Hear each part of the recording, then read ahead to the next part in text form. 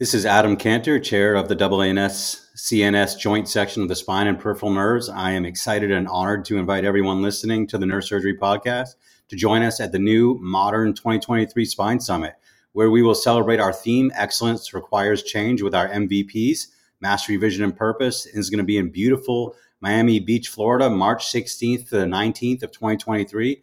It is going to be at the historic Fontainebleau Resort in Miami Beach. We know the scientific content is going to be amazing. It always is, with fantastic speakers from across our field. But this year, we are changing the plenary format. We're throwing out the podiums. We're engaging our attendees with TED-style-like talks. We're hosting an array of visionary speakers in every session, from Sasha Strauss, a branding expert who's given one of the most watched TED Talks in history, and Michael Modik, Dr. Modik of the infamous Modik changes we've all seen on our MRIs. Well, he's going to provide us with insight on what they really mean.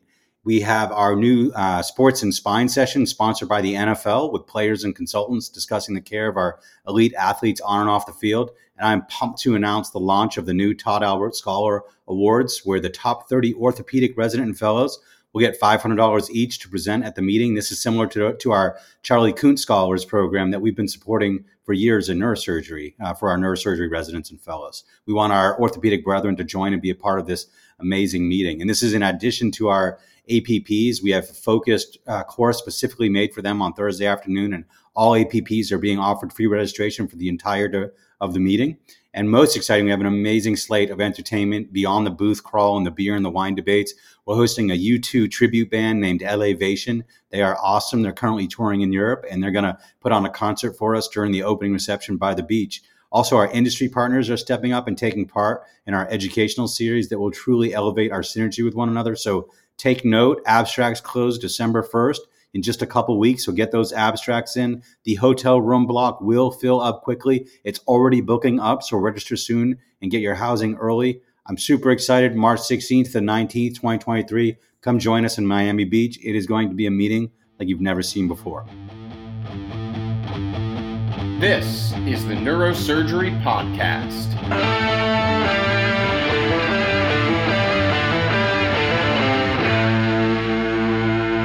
Welcome back to the Neurosurgery Podcast. Today, I am delighted to be joined by another of my bosses, my wonderful attendings here at Rush, Dr. Seper Sani. Dr. Sani is a functional neurosurgeon who actually trained here at Rush before his fellowship, and he came back home to open up practice here. In the recent period of his time here at Rush, he has adopted one of the most new and exciting technologies in functional neurosurgery, focused ultrasound. And so I asked him to come on today and talk about his experiences incorporating that into his practice and kind of promoting, popularizing, and building out the practice with the Focused Ultrasound Clinic here in Chicago and the community. Dr. Sani, welcome to the show. It's my pleasure. Thanks for having me. Yeah, so I guess we were talking a little bit before we started here about who comprises our audience and the various different levels and different backgrounds of the people listening to the show. So for some of the younger people, be they juniors in training, medical students, even some college students who listen, maybe could you talk a little bit about what focused ultrasound is, how it became the increasingly popular tool that it is to functional neurosurgeons? Sure. So technology has been around for about 10 years, and it's really a new take on an old approach.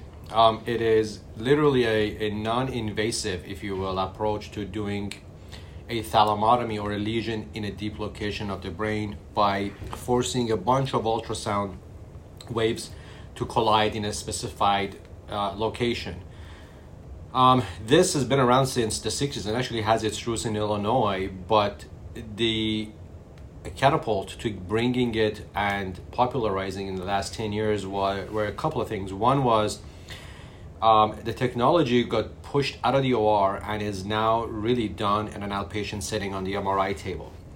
And number two, we found a way to deliver the energy without needing to open the skin. So these waves are high energy waves and they can travel through air, but we found a way to be able to perform a lesion in a very deep location of the brain through the skin, for lack of a more detailed description. Moreover, the technology is now MRI compatible, if you will. So as we're heating up a location, we can do two things which we could never do before. One is we can see the heat map on MR thermometry, which is a glorified MRI sequence that allows you to see change in temperature to a very specific degree in each voxel. So that helps us understand that we are in the right location and that we are safe. Secondly, these surgeries, if you want to call them surgeries, they're done with the patient wide awake. So as we are performing these, what we call sonications or the treatment delivery, the patients give us direct feedback by symptom change as well as side effects. So these advances that weren't there before have allowed us to sort of deliver something that was there. Thalamotomies have been around for many years, but now we can do, non-invasively. We can have a lot of control during it so that we can actually fine-tune lesion size and location before we actually deliver it. Also, I wouldn't be truthful if I said another reason why this MRI-guided focused ultrasound technology has taken off has to do with, shrewd marketing by the very innovative company that delivered it. Being able to perform a quote-unquote neurosurgical procedure without an incision has a catchy name, and it is very attractive to patients who may have been aware of interventional technologies for, say, movement disorders that they've had for years, but they were never willing to go through surgery. And this really provided them with an alternative that wasn't there before, which I think is a large reason for the success. Yeah, we've talked about this technology a handful of times on the show in the past. I think some of the more exotic or exciting avenues for further applications are things like breaking down the blood-brain barrier for chemotherapy delivery in targeted areas or near tumors that haven't broken down the barrier itself. I know Jason Sheehan at UVA has kind of spearheaded some of this research, but I think anyone would agree the workhorse and the indication for this treatment right now is essential tremor. So thinking about kind of what you were talking about, that marketing, the shrewd marketing and the targeting of those patients who have surgical disease but may have been afraid to go under the knife, if you will. Maybe you could cast your mind back to when you first considered adopting this technology in your practice. Was that the main driver about getting those patients that were previously afraid or uninterested in treatment, that now maybe you could find a way that they'd be willing to undergo treatment? Or what was going through your mind when you first were pitched adopting this, and what pushed you to do so? Sure. Actually, that's a very, very poignant topic, especially for young neurosurgeons, because the concepts apply to literally beginning your practice or joining a department. And how do you structure it and build it for success, if you will. Full disclosure, if we're talking about the commercial use of the focused ultrasound, so you alluded to another approach. There are essentially two subtypes of this focused ultrasound delivery, high frequency and low frequency. High frequency is used for making lesions. So you decide what you want to make a lesion for near the center of the brain and have at it. Low frequency is more what you were alluding to, which is the research component of things where we can disrupt blood-brain barrier and, attempt therapeutic modalities. As far as the commercial user technology goes, the FDA approval is currently for essential tremor-dominant Parkinson's disease, and very recently pallidotomy as well for Parkinson's disease. There are a handful of clinical trials that are likely to expand these indications. With that said, I personally wasn't a fan of MRI-guided focused ultrasound when it was first being investigated and the first publications came out, because to me, I grew up with neuromodulation. Doing an ablation was sort of a step backwards conceptually in my very less matured way of looking at neurosurgery. Right, and we should underscore for the young listeners, again, these are permanent lesions you're creating. So 100%. Things like deep brain stimulation, implanted electrodes for, as you said, modulation, those are reversible interventions. Placing the lead, it can be removed, and then once the lead is in place, you can alter the degree of current, the degree of modulation you're giving to the patient based on their symptoms, based on their course over time, whereas this treatment, the MR-guided focused ultrasound, is a permanent lesion being created. That's absolutely right. And I was averse to that because, I am functional trained, and I, think, you can do, like you said, deep brain stimulation, neuromodulation, and if worst case scenario, quote unquote, you can take it out, turn it off. There's reversibility, and the long-term goal was to drive the field forward with modulating, not ablating.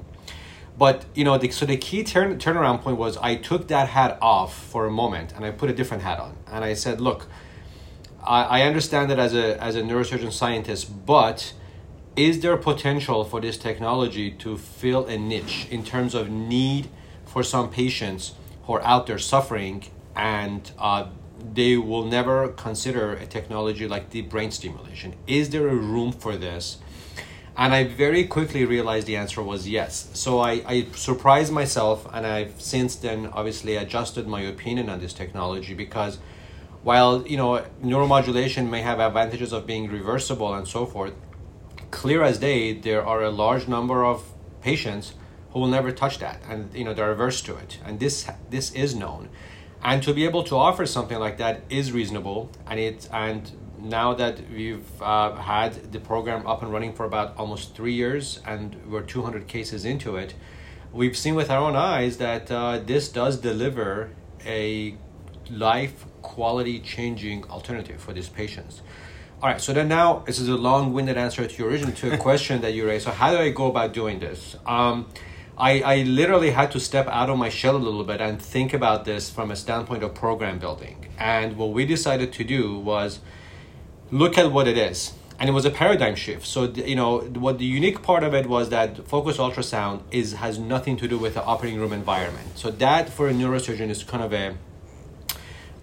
a strange phenomenon, because we tend to think about a workflow that has to do with get a patient ready for surgery, get quote unquote clearances, and then get ready for the OR, spend the night planning the surgery and then recover them. Right. This is different. The team is different. You're in an MRI suite. There has to be collaboration with radiology in terms of, hey, can we please borrow your MRI? And also, it's a different way of talking to the patients. So, they are patients who usually have tremors, and the expectations are that they don't want something super invasive. So how do you explain truthfully that, look, it doesn't look invasive, but you really are doing you're making a small hole in their brain. But at the same time, yes, it doesn't become an arduous process of them having a similar experience to undergoing a surgical operation. So the key factor was putting together a workflow. I had to learn how to make this work in an MR environment, and basically, the first thing on the drawing board was, who are the team members involved here? I don't need an OR tech. I don't need a circulator. And how do we organize this patient pool? Because there are a large number of patients who inquire about something that doesn't have an incision, but a very small minority of them actually are candidates. So first things first, from a building block standpoint, we were lucky enough to be allowed in an academic setting to hire a program coordinator that was fully dedicated to this. And this is sort of a unicorn in the sense that an institution says, all right, we will give you the financial backing to hire a coordinator. You don't have a program. Your technology has just landed in the building. You don't have a single patient. But I think our program is probably proof of concept that how that has paid dividends, because the coordinator was a dedicated intake person for any and all these inquiries, and was the bouncing voice between the clinicians and the patients back and forth in terms of how do we screen and how do we organize this in a cohesive fashion. Subsequent to that, actually, then I assembled a clinical team of who do I need present for the procedure. And that took a little bit of a back and forth. Do we need neurologists there? Do we need neuroradiologists there? Do we need anesthesia there? And those are the nitty-gritty things that are totally flexible from center to center. Yeah. What has really remained true as a proof of concept has been that we have a very robust response and workflow for patient experience. So patients who are interested and they reach out to our center, we have carved out a communication line that is direct to our program coordinator. They don't call a call center. They don't have to go through push buttons. They usually get a call back within the same day, if not 24 hours. And then they go through an intake, which is a series of very basic questions reviewed by us.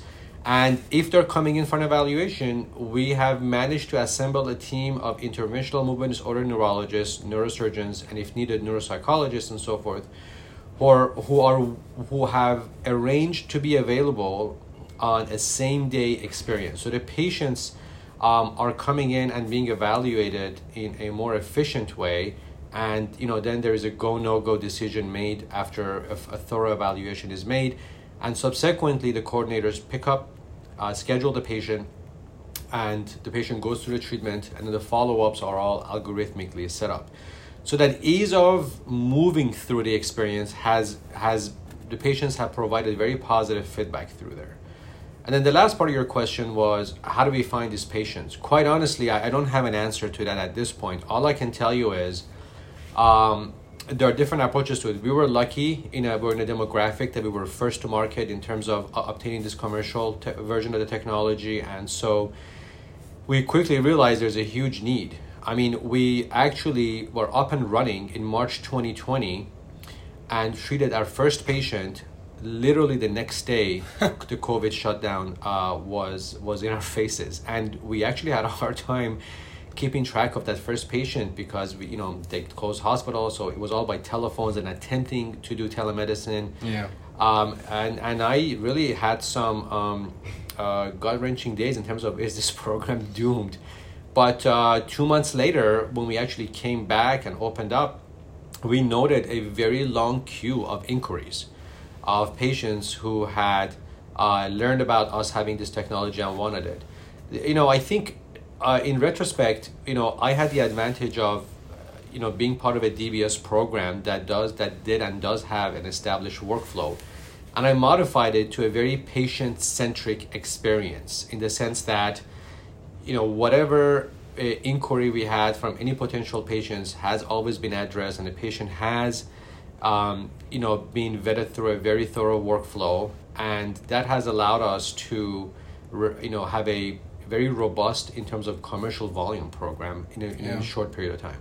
It is interesting, as you very saliently pointed out, that shift in the focus and the shift in the overall tenor of the experience outside of that operating room, inpatient, hospital setting to the outpatient experience-focused mindset where you're thinking about the flow of the patient as they arrive, get their treatment, leave, and all about their experience, and less so that high-octane, adrenaline-fueled, inpatient-centered mindset about doing an open surgery. And listening to you talk about this workflow that you set up and the team that you set up at the Focus Ultrasound Center, I noticed that there's a lot of attendings involved potentially, and having access to a neurologist, having access to an anesthesiologist.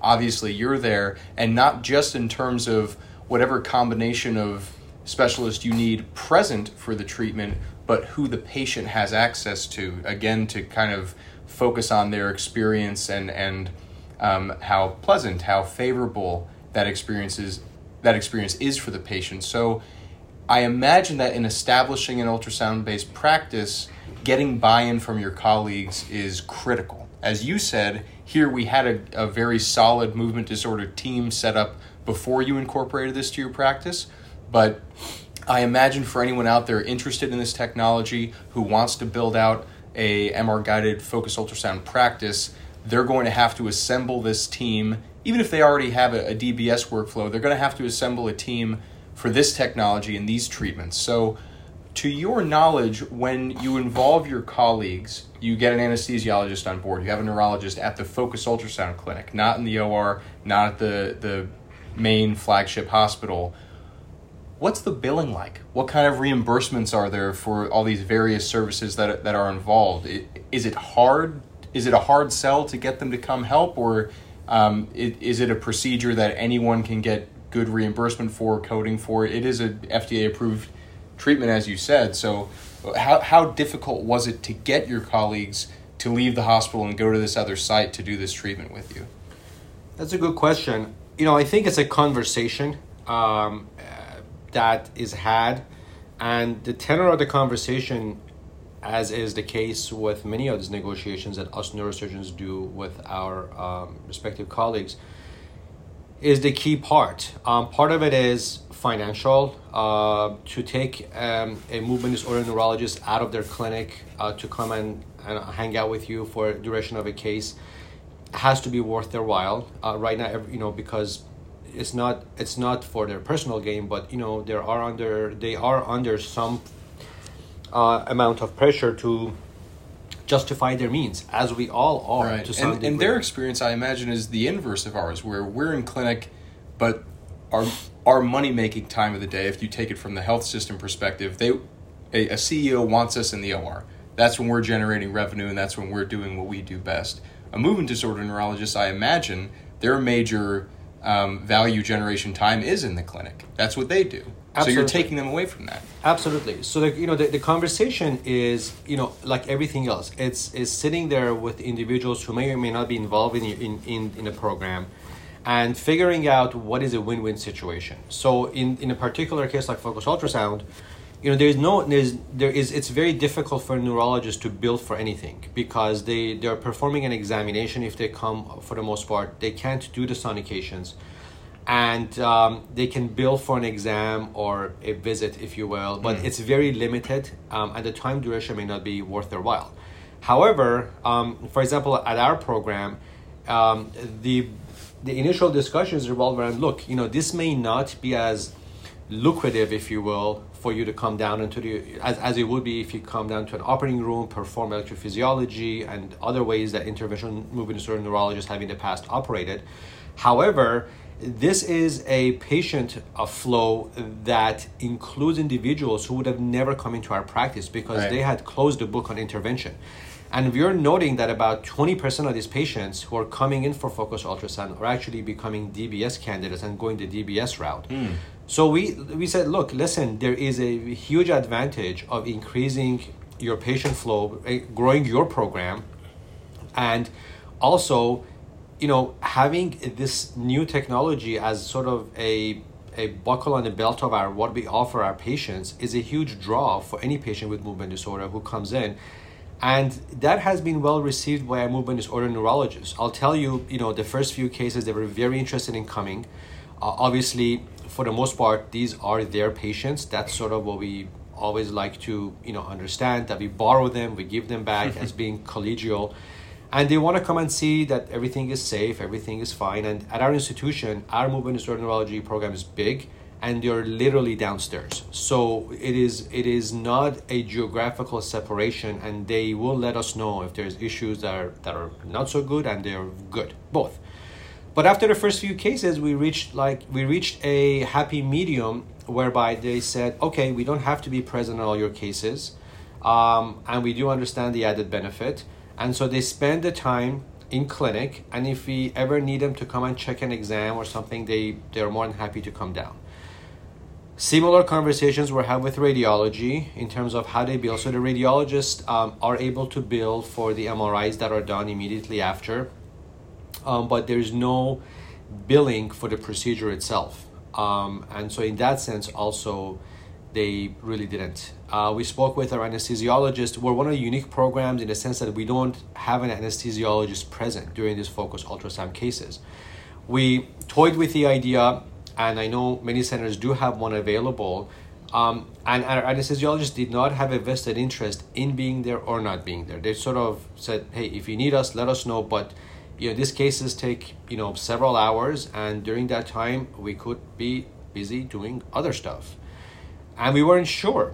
But after we got a few cases under our belt and sort of became comfortable with the mantra, and we've sort of written up a protocol for our workflow for publication, in the sense that with proper patient counseling and selection, it's and having appropriate APPs and nursing staff around to support the patient, it is safe to do the cases without anesthesia, and that has also been well received by our anesthesia department. So each one of these silos we have had individual conversations with, and everyone has reached a mutually agreeable, happy, sort of a agreement. That's great. I know as this conversation comes to an end, I know that as you were talking about the establishment of our program and kind of the major points along the way that you think were critical, in particular having that program coordinator, can you recall anything in the past couple of years that after the program was up and running, you had your legs under you, you had 40, 50 patients under your belt. Can you think of anything that you changed once you were already underway that looking back you went, oh, if I knew this when I started out, I would have done XYZ differently? Or was most of the prep just ahead of time and having it organized before you got rolling? I think in retrospect, I would have never expected it, but I would have prepared more for the rapid rise in volume. I think, I dabbled into something that I'm not used to in terms of building a purely commercial program. Sure, we do plenty of research. There are research cases, quote unquote, and then there are clinical cases that we do with focused ultrasound. But this was a commercially designed program, something I'd never done before. And if I were to go back and do it again, it was surprising by way of, I was so shocked that we had a program coordinator. I didn't ask for any other ancillary staff. And so we very quickly realized that such a volume requires a team of an administrative team for insurance approvals, for following up on all these patients, for their follow-up exams to see how they're doing, and to maintain the integrity and quality of the experience that we offer these patients. So I would say in retrospect, the one thing I would do different is if someone is planning on starting a program and like has a 3-6 months and maybe a 1-year plan, it may not be a bad idea to have a very broad brush idea of where you want to be at 2 years. Because the way administrations work, private or academic, you got to start asking for things and planning how you ask for things very much in advance. And so we found ourselves very quickly being short-staffed with a large new practice as a component of our already existing very large neuromodulation program. And so I wish I had known that and sort of put in some safety factors in terms of, all right, if you hit a certain marker, whatever that is, ask for another coordinator, ask for another nurse, ask for this. And I didn't have a good understanding of that until I was well in the middle of it. Well, that's an incredibly important point, I think, that is applicable to anyone establishing a practice or incorporating new technology, to try to anticipate that boom down the line, even if you don't fully expect it when you're starting out. As we come to a close, Dr. Sani, it strikes me that you've had a very interesting career in terms of your training. I recall the first DBS I ever did with you, I was already a pathological interviewer, and I was asking you how you became interested in these things. And correct me if I'm wrong, you told me you went to neurosurgery to treat functional disorders. And so you trained here at Rush with obviously excellent cranial surgeons, Dr. Byrne, giving you a strong background in functional and tumor neurosurgery, but obviously many luminaries in spine surgery here. So you have incredible general neurosurgical training and spine training, fellowship with Phil Starr in California, and now you've come back and adopting all these new techniques and technologies. Just to, with a little fun, put a pin in this conversation, in the course of your career, what is your favorite procedure? Because you talk about the frustration as a surgeon and as a modulatory functional neurosurgeon, the frustration and maybe the negative reaction to the idea of lesioning. And it's an incisionless surgery, you're doing a lesion instead of modulating. So if you could just think broad spectrum, the course of your whole career, do you have a favorite procedure today? It still remains, no question, an awake DBS where you see a sudden and dramatic change in a patient's function right in front of your eyes when you stimulate, and you know you have not done any damage to the brain per se. You can turn it off, you can turn it on, and you have electrically changed this patient's life. You're sort of connected that patient. That continues to make me pause and gives me that wonder. I mean, let's see, how many years am I into this? I'm probably 15 years out from fellowship. It still gives me pause. That is pretty darn cool. I know for a fact that, unfortunately, and it's sad to say, we were not able to convert you to see the light, and you are, Dr. Colson, a devout spine surgeon. But I can only hope that, at this stage, that this continues. The wonder of being able to change the function of the brain, whether you're looking at someone's movements, someone's emotions, while they're awake, the human laboratory, the brain. This was the driving force for me going to neurosurgery, because I realized any other avenue, I would never be able to do this legally in the operating room. That it is still my favorite case. Now, I won't lie to you, a Friday afternoon single level ACDF that alleviates an excruciating amount of pain. It's a close second. And sends a patient home thinking you are the greatest gift since sliced bread. Sure, that's satisfying as well. But I always wondered whether I would still find that as satisfying decades down the line or not. And I don't know, because I didn't pursue that avenue. But I just hope everyone finds something that gets them out of bed 15, 20 years down the line. Yeah, your answer spoken as someone who truly loves what he does. And I recall in medical school at Miami with Dr. Jonathan Jagged, they had a wonderful program in Miami during our neurology block where once a month or once a week or so, one of the neurosurgeons in the group would come in and present one of their patients. They had spinal cord injury patients, and they would bring the patients in to talk about their experience. And Dr. Jagged, the functional surgeon at Miami, brought in a DBS patient, and he turned on and off the stimulation there in front of all of us, and we watched the tremor disappear.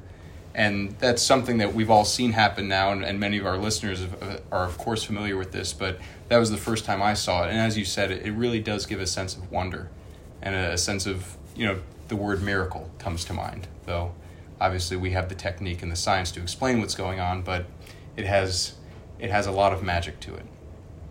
I agree. Well, Dr. Sani, thank you for coming on, sharing your experiences. I hope that for anyone thinking about establishing a focused ultrasound practice, but anyone getting out of training and starting their general practice or trying to adopt any new technique or technology into their practice within neurosurgery, I think can take a lot of salient lessons from the experiences you've shared today. So thank you for coming on the show. Pleasure has been mine. Thank you. Disclaimer time. The opinions and ideas expressed in this show are solely those of myself, Dr. Wang, and our guests. They do not represent the opinions of any professional institution or organization. This show is for entertainment purposes only and does not constitute the giving of medical or legal advice. Listening to or participating in this show does not constitute continuing medical education or any other professional certification. It's just a show, everybody.